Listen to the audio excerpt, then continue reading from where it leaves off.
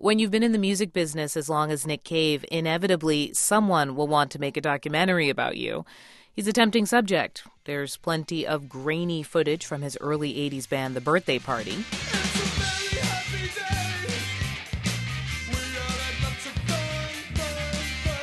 A pop duet with Kylie Minogue in the mid-90s and his band The Bad Seeds made him an unlikely MTV star. They call me the Wild Rose. Now, at 56, Nick Cave still cuts a mean figure in his slim dark suits and crisp white shirts, but he's also crafted film scores and penned novels. The writer in him couldn't resist the idea behind the film 20,000 Days on Earth. The idea was that we create a day that appears to be a real day, but that's obviously fictional, but that within that some kind of greater truth could be told. I awake, I write, I eat, I write, I watch TV. This is my 20,000th day on Earth. The film imagines a day in the life of Cave in a series of dreamy vignettes, composed but unscripted. From the studio to the therapist's couch to fantasy car rides with friends like Minogue, it's not your typical rock doc. We definitely didn't want to do that kind of thing. We'd seen a lot of rock documentaries and we kind of looked at them as a way of not to do something rather than what we should do. But I think that initial thing about I wake, I eat, and I write is an attempt to explain the working process. The artistic process seems to be mythologized quite a lot into something far greater than it actually is. It is just hard labor. Straight by the river.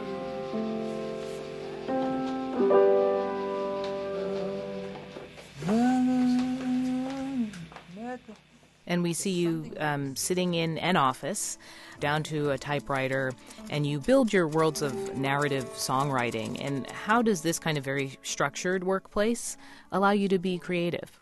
As anyone who actually writes knows, if you sit down and are prepared, the ideas come. There's a lot of different ways people explain that. But, I find that if I sit down and prepare myself, generally things get done. I only ask because there's this kind of rock star mystique idea that artists need to be in an altered state somehow, right, to be creative. I think the creative process is an altered state in itself. But I've tried it both ways, to be honest, and these days, when I sit down without being full of drugs, it's a lot easier. Can't remember anything at all. Flame trees line the street.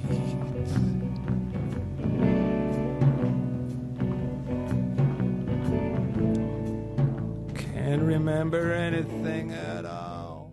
One storytelling device involves an analyst who asks you questions like, what do you fear the most?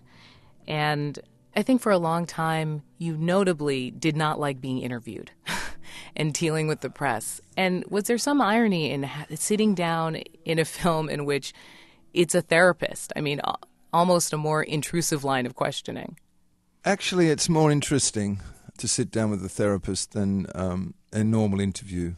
I won't be offended. You're self-excluded. Go You're ahead. self-excluded. Because you don't know what's going to come at you. And so there's not that feeling of repetition. And I think the first question he asked was about when was the first time I'd seen a naked body. What's your earliest memory of a female body? Huh? What's your earliest memory of a female body? The first major sexual experience that I had. Now, that's the kind of question that suddenly takes you off guard and requires some thought, whereas a lot of questions that the press ask are basically the same questions that you've asked a lot of times, so you're not really on full alert. So, we sat for 2 days doing this extended, grueling interview, and he was a remarkably intelligent character and was able to pull all sorts of threads together very quickly, and he made for exciting company, like yourself. One thing you said in one of these car rides, you said you turn it on, you turn it off, but then one day you wake up and you find you've become the thing you've wished into existence.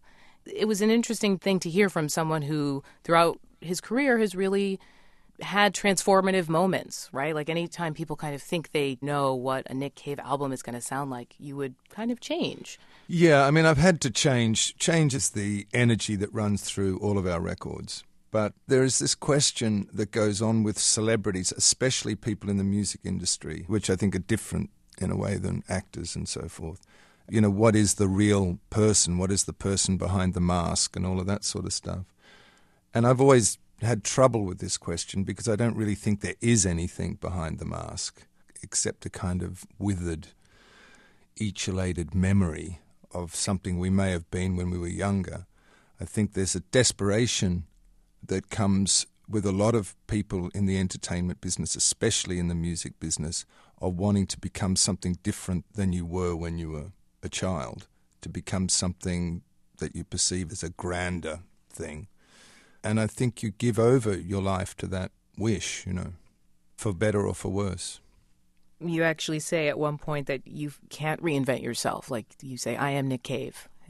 That's well, kind you know, of it. I was talking to an actor, I'm talking to Ray Winston, and their job is to reinvent themselves, to be different characters. And it's a very different thing between my job and his job. There is only one character, there is only one mask, and eventually that mask kind of calcifies itself onto the face and you can't take it off anymore.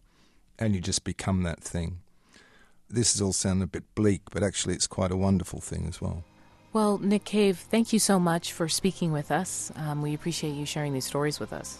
Okay, thank you very much. I'm transforming, I'm vibrating, look at me now. That's Nick Cave talking about the new documentary about him, 20,000 Days on Earth. You're listening to Morning Edition from NPR News. I'm Audie Cornish. And I'm David Green.